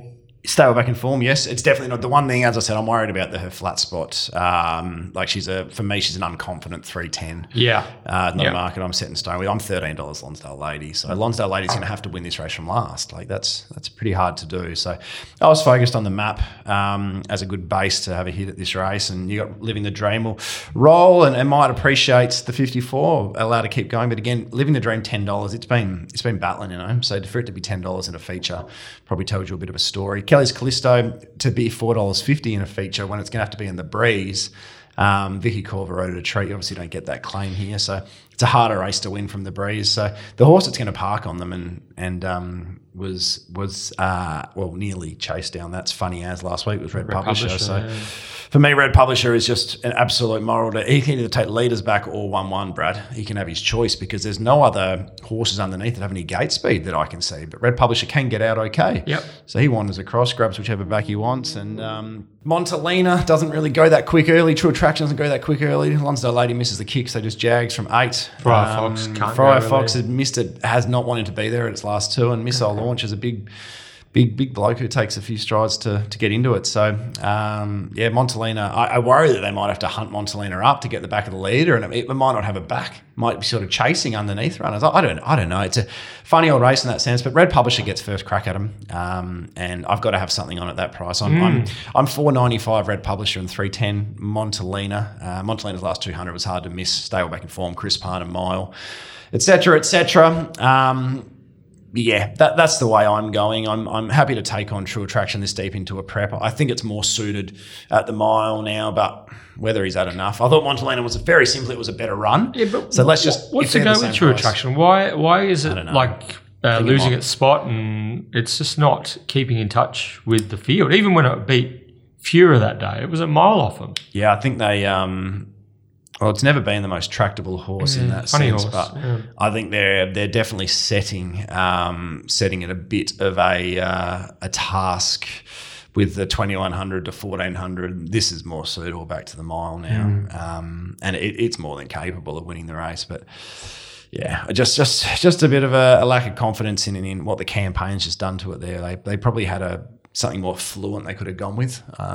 Putting it up against the two good ones over the journey on a heavy 10 might have cooked its campaign just about, So yeah. Well. But yeah, I've got Montalina as a better run than True Attraction last start. It's the stable's coming on. It's coming on. It's the one that should be more peaking into its campaign. And for once, Montalina isn't under the odds. Yeah. We get to have a bet on Montalina. So look at those prices: $4.80 Montalina and $8 Red Publisher. I can back Montalina and save Red Publisher. And I'm really happy with that. I'm getting the two horses stalking the speed, and the speed's good, but the speed's not strong. Clear off we go, Yeah, I was $4.20 Montalina, $7.50 Red Publisher. So, but I thought this is Montalina's race. But listening to you, I'm actually warming to Red Publisher more than the other horses I thought were the biggest dangers. Like One thing with Red Publisher, 1400 it's best. Mile is a push. That was the major thing for me. So late over the mile, I expect if Montalina's close enough and hasn't been hunted for too far out, I think Montalina will get Red Publisher. But what was the gap between them last start? Because this will be running the same conditions. Yeah. There was a 3.3 length gap, and there's only half a kilo in it. So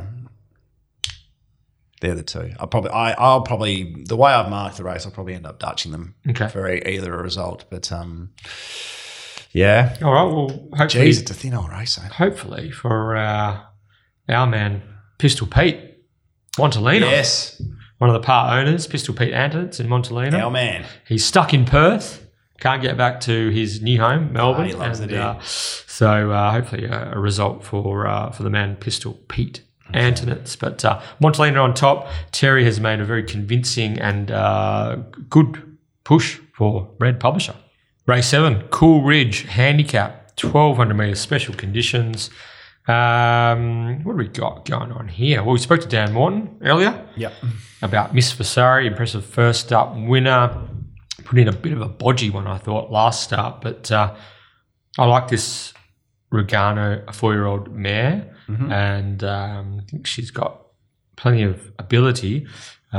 Chris Parnham elects to stay on board. No doubt he would have had the option to ride Campese. Yeah, that is a good push too. But he keeps the faith with Miss Vasari. I'm going to keep the faith with Chris, Dan and Miss Vasari. I think Miss Vasari can rebound on Saturday. But first of all, Guru, what did you make of this lineup, and what are we thinking? Do you think Zephyr Queen can hold up and lead from gate one, and maybe something like Jag the Joker or London Mist coming breezing, something like that? What are your thoughts? Yeah, I think it's a really good race. It's a race I knew. Well, I've marked it almost identical to what we're looking at here, and it's a race I don't feel like I got a great read on.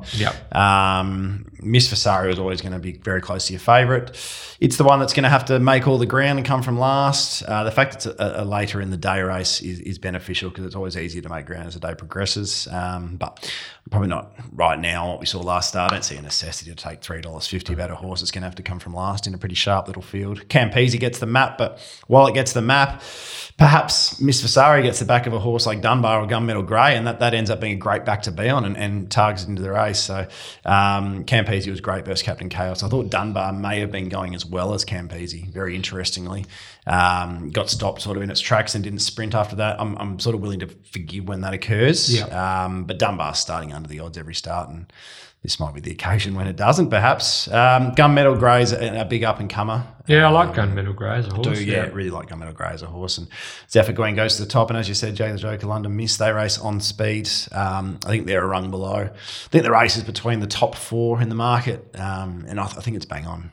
BJ, I'm really looking forward to watching this one. I'm happy to watch Miss Vasari come from last, go past him. But look, if we get a feel of a pattern on the day and it looks like you really want to be rail heavy and it's a really hot lane to be in, I think Zephyr Queen will take a horse like Campese quite far into the race. Yep. So we might look at that late on Betfair. If the centre of the track's playing well, then if Miss Vasari is an acceptable quote late, or even Gunmetal Grey each way, I'm not afraid to play.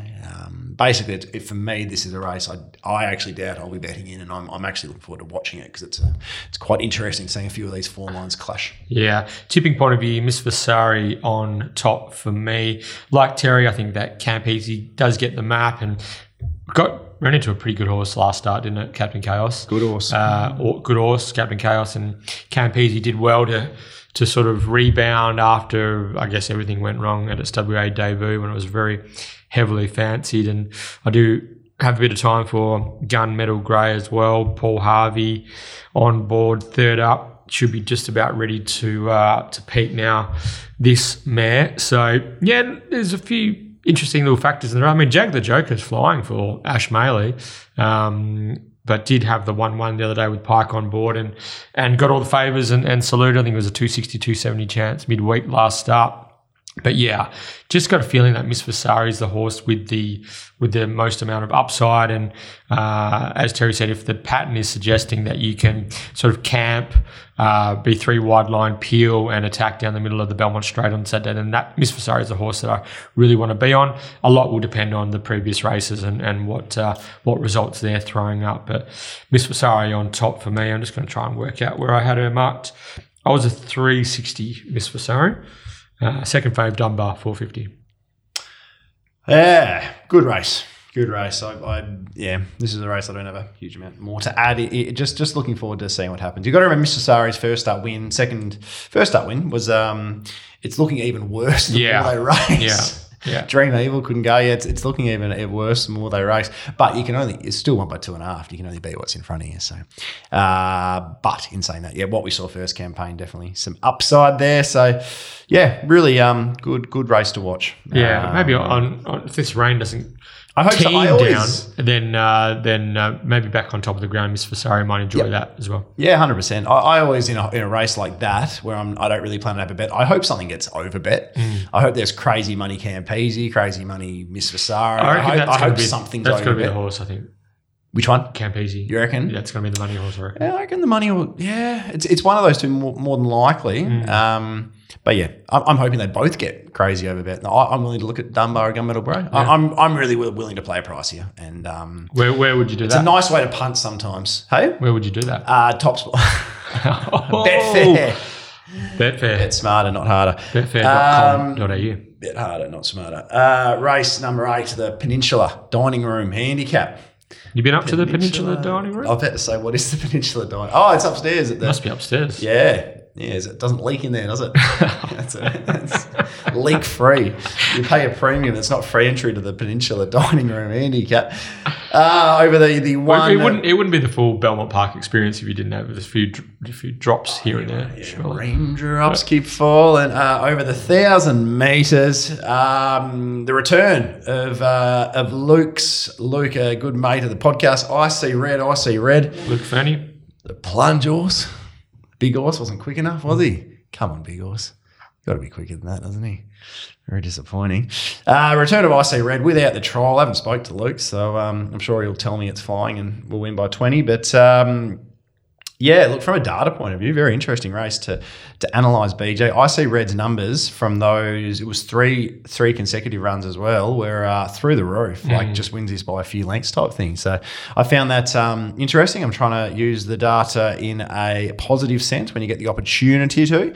I saw 365 went up $5, IC Red, and because of that, you knew that wasn't going to last long. Obviously, they're not a company that anybody most people can't get on. None of my friends can because I've used them all. That wasn't that funny. Just an aside, Paul Harvey.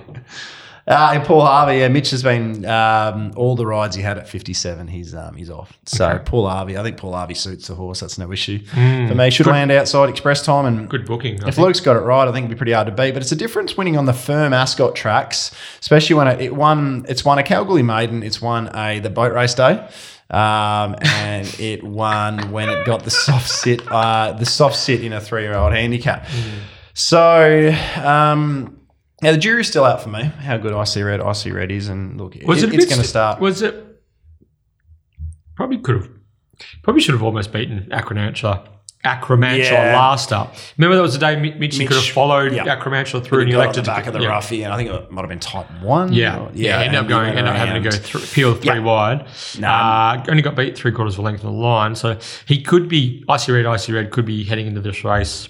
Last 3 on the bounce, sort of thing, you know. Yeah, so, and even that Bunbury race, that was a good field. That it was, yeah, and backed into favouritism too. So they didn't lead that day. They were changing tactics. So I reckon they will come from the trees to back this potentially. Looking at the numbers, I think it'll be a pretty supported horse, and I'm hoping that's the case because I'm going to adjust at the prices. If I could at the $5, I would have happily been on. But I'll be looking around Icy Red. If hopefully the money continues to pour in, and there is a standout for me in this, BJ, because I want to take on State Attorney. This Steward's report said was wide the trip. I think that's a bit harsh on Brad. I reckon it was it was like 2.5 wide. I reckon it was happy as Larry in the 1-1 for the entirety. But happy to take on State Attorney. Happy to take on Weapons. 2 trials tells me that maybe the horse isn't 100% and really had to work hard to beat Media Baron over the 1,000 metres. I'm always going to take on horses like Bumper Humper on their return to racing. That's just how I punt, and I don't think the rest are suited. So that leaves Money Maley, an all-day session. I think these 3-year-olds, now 4-year-olds, I think they've got something on these. And I really do believe that this horse needs 3 boxes ticked. That's a wet track.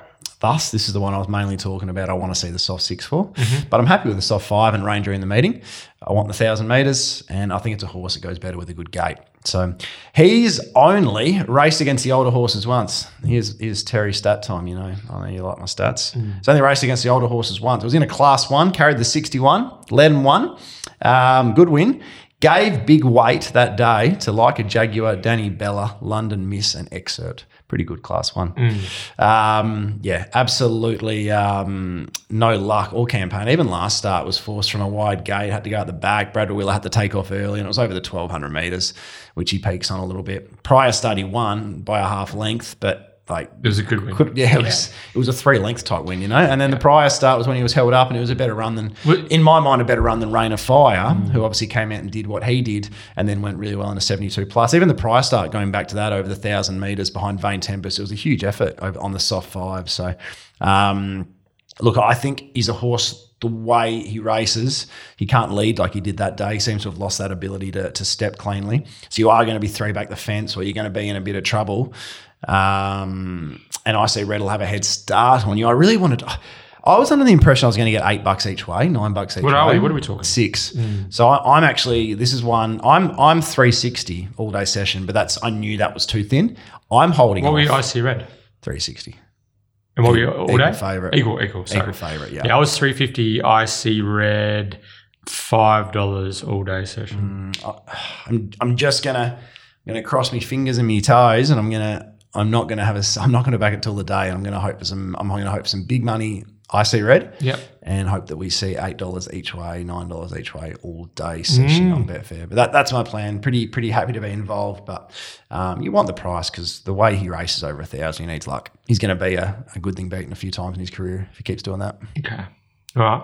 I don't really have a strong opinion in this race. A bit like Terry there. I sort of Icy Red. If he turns up breathing fire, Luke Fernie has him ready to rock and roll. No first up, no trial. He could whack them on top of the speed, just rolling, and just be pure point to point, too quick, too fast, you know? Yeah. But if there is a horse who can emerge from the pack and make things interesting late, then it's going to be a horse like all day session for sure. Race fit, in form, and drops 3 kilos, coming back to 1,000. which is his go, isn't it? Really, the Belmont Thousands really is where he does his best work all day session. So yeah, I think Icy Red's going to be rolling, and I'm just wondering what sort of horse can come from behind and get over the top. You're going to have to look for something with a bit of class, with a bit of strength, and that could be all day session. Mate, I reckon you've got that bang on. My biggest concern is that Icy Red from the breeze might be able to run too good a time. Yeah. Is there anything else that can kick up and make it awkward out in front? Because Icy Red is a really nice beginner. That's the thing. Icy Red, if they put the foot down, can probably get a cross express time. Really, I don't think they will. Just the fact that Pike's on bumper humper means that they're not going to be. They're serious. They're not going to attack for the lead. That's sort of what I was thinking. Oh, okay. Yeah. Righto. I would have thought that. He's on Come. We didn't spoke about Come Magic earlier in the day. Yeah. Bumper Humper was obviously, there'll be money for Bumper Humper probably on that trial, but yeah, obviously they're happy with how it's going, and Dion told Steve to hold it nice and tight. But interesting race. I must admit, and obviously always cheering for our good mate Luke Fernie, I must admit I do. My gut probably tells me that Icy Red gets to the breeze and it's probably just too good, especially with I like the punt being on. Not that Mitch was a poor choice of hoop, obviously, but yeah, that's what the gut. That's why I want to get back this each way. I wanted to see some 250, 260, 270 a place, and I would have felt good. But yeah, I'll go with the all-day session. Icy Red's been a good horse to me. Last prep, he got a couple of good results. Icy Red, rolling, outside leader. Plunge? No, it wasn't even that. I missed all that. But I think Pete, I remember that was the Calgary Round podcast, and Pete McCormick was all over it from Thursday. Right. I remember calling you as I was walking. I had a little stint on the podcast. I think we asked you about it. Panting. We'll ask you about Icy Red, and you said, I don't know what horse you're referring to. I think I was a little bit coy, wasn't I, at that stage of proceedings? Yeah. But I'm sticking Icy Red first up, backing in Luke Fernie to have this horse ready to rock and roll. All right. It's time for the horsepower, a night at the races handicap, but more importantly, the Get Out Stakes, episode 90, the nervous 90s, but we're never nervous about trying to win the Get Out Stakes, STEAKS. BJ. Extremely popular. I've heard that. Get Out Stakes. Brought to you by our friends at Market City Meats, the largest retail butcher shop in Perth. Now, Timmy Hewitt and his team, they run the show out there at Market City Meats, and obviously been with us for a long time here at the 1-1. So if you let them know that you listen to the WA Racing podcast, Timmy will look after you 100%. So last week, congratulations to our episode 89 winner, Dean Powell. Now, Dean, he was almost bang on the official Brave Dream margin. The official margin was 1.01 length. Dean Powell selected 1.02 length. So went within a whisker of being exact. Astute. So that was well done by Dean. Congratulations. That meat pack, that delectable, delicious Group 1 beef package from Market City Meats is all yours, Dean. Very astute from you as well last week. I meant to say that at the top of the show. You threw that out as your best at a price. Always nice when the best is a bit of a quote. And there were a few others as well. You were all over. Beat the Bell. Yeah, got out to a nice price. And it was a nice win. And you must have had a good little day. I was due. But okay, thanks for the pump up. No, now, to enter this week's Get Out Stakes, please hit us up at the 1-1 pod on Twitter. Let us know who you think will win race 9 of the day at Belmont this Saturday. Decimal winning margin, 2 decimal places preferred. And we cannot ever forget the Sam White rule, Guru. First in, best dressed. Correct, Amundo. Okay. I'll say what there's been actually before. There's been a bit of a call on Twitter to get Latham back on the podcast as well. He's flying a lot along here, so I reckon in coming weeks we get Lath to make his return. What do you reckon? Sounds good. I think there's a few There is.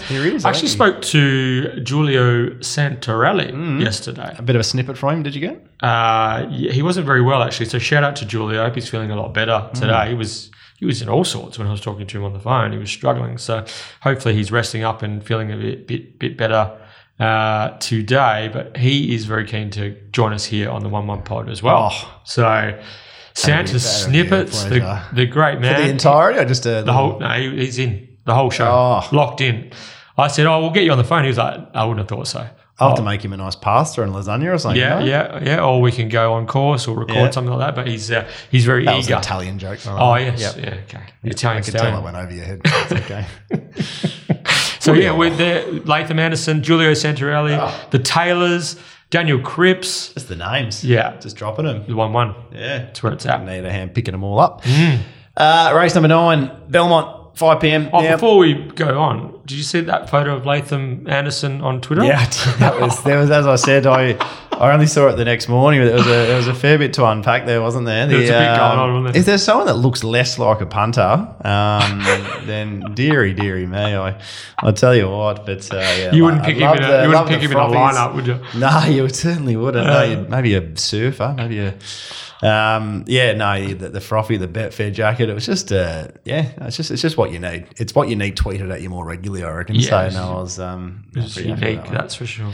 Pretty happy with that one. All right, race number 9 over the 1400 meters. There's been some fairly, not necessarily support. The market's doing a little bit of a hot shoe shuffle.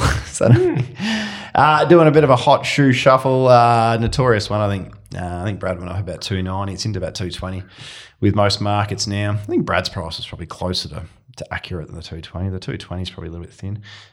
We just saw, watching race 1, BJ, we just saw CJP we missed the first couple hundred metres. I'm not exactly sure what happened. He's taking a tumble. He didn't finish the race. I'm just trying to get some information on that. He hasn't been removed from his ride in the second at this point in time. So fingers crossed that he may have taken a time. He might have just been left in the gates. So. Yeah, that's what I'm hoping. So we're not sure. No, I'm unable to gain any information at this but point. I messaged Crip and I said, what happened to CJP? Okay, he goes, mate, it was a staying mate and didn't even turn it on. So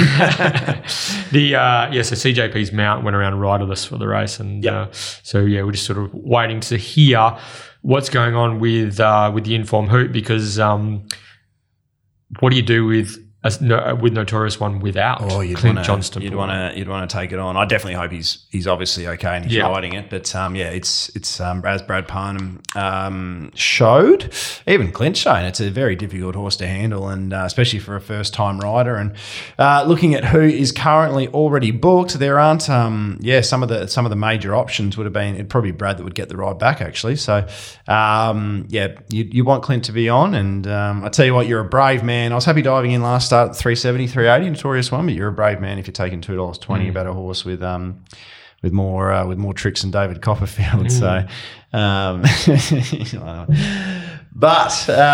BJ, this is Zingers left, right, and centre. Thin old race outside of that, which is why he's so short, isn't it? Like it is. But look, I came into this and I did think I'd be just. Let's back Notorious one off we go. And if I wait for Betfair, I'm sure you'll probably see $3. I think that'll be big money. Phone me. Yep. I think the market's got Lafarola and Phone me the wrong way around. You got to trust that Chris Parnham's on the better of the two runners there. And Phone me, I thought first up 1,000 metre run was a great base for a race like this. Yep. All the runs around horses that lasted the line were great last start. For me, it just about Matt 1-1 here. There's a lot of get back horses, and then there's a lot of there's a few on speed horses, so you can map right nice and handy to them. But look, there is some concerns whether Phone Me might be a dry tracker as well. Lafarola short the market, Notorious one's undermined. I'm Vital Blast at best finds the breeze again, because you got Misty Lad in the race. Yeah. Misty Lad may lack the dash fresh, but probably goes forward nonetheless. Who's Ivy Bilos? I'm not sure. Training Lacquer Boomer as well. Did you hear that race call? It was one of my favourite race calls. Richie Bell got a little bit tongue-tied with Boomer Lacquer. He's going, Lacquer to Boomer.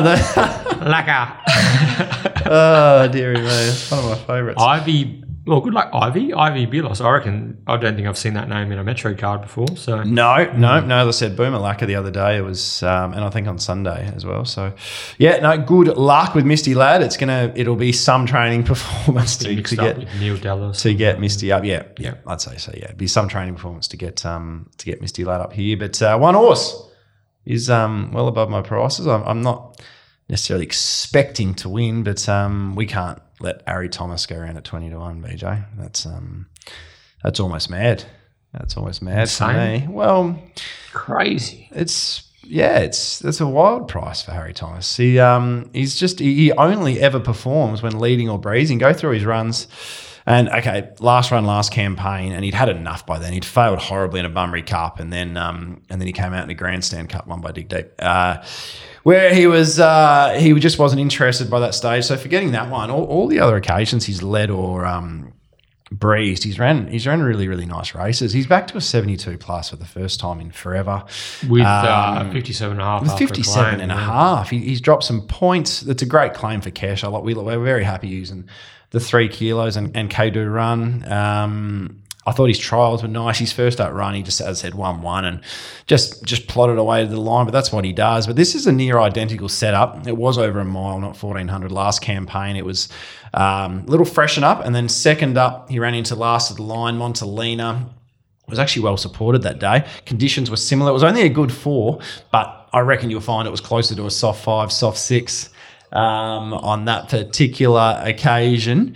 And he went to the top, and last of the line tagged him and just couldn't get past him. And to make that form look good, last of the line came out next start and won like wings. So he's a very hard horse to catch, and Harry Thomas isn't a horse I can remember catching at any of his 7 victories. But however, 20-1, he goes to the top. He gets Vital Plus, who's going to have to do a mountain of work to get there. He gets Misty Ladders, his horses around him. Yeah, I think especially if it's a little bit wet and at that stage of the day, sometimes if you're rolling on speed on a track that's been chopped up during the meeting rain. It can be very difficult. Spotty is having a really long drink behind me. You can hear him. That's good stuff, Spotty. He drinks once a day, right? He goes to the bowl once a day, he drinks for a minute and a half straight, and that's all he does. But anyway, Harry Thomas, I came into this race thinking I could find Notorious One. I'm $2.70. Phone me. I'm $4.80. Harry Thomas, I'm $7.40. So we back the value and we get the value. And for me, Harry Thomas is the value. It's actually drifted at a little bit to $23 or some agencies here. I think that'll end up looking like a pretty big price come jump, BJ. So could run last, could be gone, but look at those prices. We're happy to find out. Just while I'm talking, which has happened for a fair while now, the other ones ahead of it in the market. I mean, Downforce bar plates on. Miracle Man, first up for 500-600 days. Misty Ladd's the same price as it. I mean, Misty Ladd's not at the same level. It's just for me, you take luck out of the equation. All the other fancies are going to be quite well back. Let's have something on Harry Thomas each way. I like it, BJ. I like it. But I will also post-fix that with I came into this wanting to be on Notorious One. Yeah, I think everyone would. What's a price you got to have to take for a horse with tricks. Which is? My price, $3 was what I wanted for Notorious One, and that might seem like a long number. But I think Phone Me gets a head start on it, and it is the first one rolling. And then obviously I think Harry Thomas, if it gives a kick out in front and Downforce and Vital Blast, Downforce, Vital Blast and Misty Ladd stop on everything else. As last of the line found out, it can be a hard horse to catch. I was $3 as well, Notorious One. I was $10, Harry Thomas. You $10, Harry. Oh. Off we go. Hezza. Tommy. Here we go. Thomas Shelby. Here we go. Never won over the 1,400. It's had 21 goes, right? But it's had 9 placings. I think the market's missed him, and I reckon the market. I reckon it'll find him. Well, I mean, he's raced predominantly black type and just below for the last 2 or 3 seasons, I think, Harry Thomas. So he wouldn't have encountered a race of this quality for a while. Even that Narwini, he was racing against some very Beat Home True Attraction. Very, very smart horses. Yeah. Mm-hmm. Interesting. I can see your brain ticking, BJ. Okay. That's why they call him the Perth Racing Guru, punters. Yeah, obviously Notorious One is the talent. He's a horse on the rise. He's 2 from 3 this prep. Probably a bit stiff not to be unbeaten in his 3 runs. Clint Johnston Porter does seem to be the key, and he's a horse that lacks gate speed. Does he lack gate speed, or they like to ride him quiet? Maybe they just like to ride him a bit quiet. And gate 1. So you're going to need to you're going to need some favours from the low draw on a horse that's got plenty of tricks, as Terry said. So 220 is a bit thin for mine. So, yeah, if you're looking to bet around the fave in the last, I think Terry's sort of onto something there with Harry Thomas, and I agree with the Phone Me situation as well. Yeah, Phone Me, just a bit of an almost horse, but this is a sort of race that he could bob up in on Saturday. Notorious One might get to a backable price for those willing to wait. I'm not going to be waiting, but Phone Me could be really well supported here. My guess is Phone Me will be the supported runner. Yeah. Harry Thomas will shorten from that mark, especially if we get any form of on-pace bias, which is more likely than unlikely the way the track's playing at the moment. So if you are going to back Notorious One, I'm definitely not advising against it. I just advise patience and definitely use Betfair because you're going to get you'll get longer than the 220. Okay. Without doubt. All right, let's take a break and we'll come back with our best bets, Maddies and Lays of the day for Blue Spec Stakes Day at Belmont. It's time for our Betfair Best Betting Proposition of the day. Terry, Leighton, what do we got? Race 5, number 3, gonna go. BJ. Race 5, number 3, gonna go. Oh, look at this. I like this. Maddie, race 9, number 1, Harry Thomas. Maddie, race 9, number 1, Harry Thomas. Look at this. Those two horses can't win with this much weight. Little shout out to Minus Looks in race number 5 as well. I think that'll get to any old price. That's like beyond Maddie. That's like what's that? What's the straight jacket? That's certifiable. Yeah, it's we're great, Lance. Jesus Christ, come on, Terry. Race 5. Jeez, I'm putting all the eggs in the basket here. Race 5, number 4, Al Mahalo is the lay of. It might be the lay of the century. BJ, just about. Jesus Christ, what's going on? Like, how is that? That's still not favourite, is it? Yeah, 320, 340. Oh, I'm going to jump on the old fairest of bet and chuck up. I might even put up, what's it, 320? I'm going to put up $5. Yeah, 320, 340, 340 360, something fluctuating. Yeah. Geez, that should be fluctuating more. I'll chuck up a few, actually. Your lay, Bernard. My lay, race 6, number 8, Lonsdale Lady. Race 6, number 8, yeah. Lonsdale Lady is currently 380 favourite. I don't know. They have to ride her back these days. I just think it's just going to be hard for her to get past some of these. Plenty she has to overcome. Yeah, plenty. Plus her own mind. Plus the drier track. She's that big performance for Zaratite was on a heavy 8. So, yeah. So she looks a bit under the odds at the moment anyway, as far as I'm concerned. I'm 4 times that price. So yeah, she's massively under the odds. All up place of those two, laying it would be about $4. That's wild. Yeah, I'd be surprised if either of them run a place. Okay. Yeah, Blue Spec Stakes Day. Blue Spec Stakes Day done. Thanks to Danny Morton for coming on the show earlier. Some good insight into his runners on the card. He's got a cracking little book. Could win a Winterbottom and a railway. He'll win a Winterbottom, yeah. I don't think he'll win Leach Street, Kissonallforcheeks. I think he'll be a better chance of winning a Winterbottom than a railway. Okay. But yeah, no, very always good to have a chat to Danny. He's a big game player. Loves the main time of the year. Looking forward to having some guests on in coming weeks, which will be announced shortly. Anyone getting up to the Junction or the Newman? Are they the two? Yeah. Junction or the Newman Cubs. Have a good day. Flick us in a photo if you are up there. I've always had a bit of a goal or a dream to do some of the real random country cups. I'm $1.10 for Broome next year. How I wasn't there this year, I do not know. But yeah, flick us a photo if you're getting to any of those. And then we've got Kalgoorlie, the big horse's home ground on Sunday. So they're not having a punt on the weekend. Awards night's coming up soon as well. Awards night, yeah. I was going to wait till next week. So yeah, I was going to wait till then. Very excited about that too. So good luck on the punt on the weekend. And until next week on the 1-1.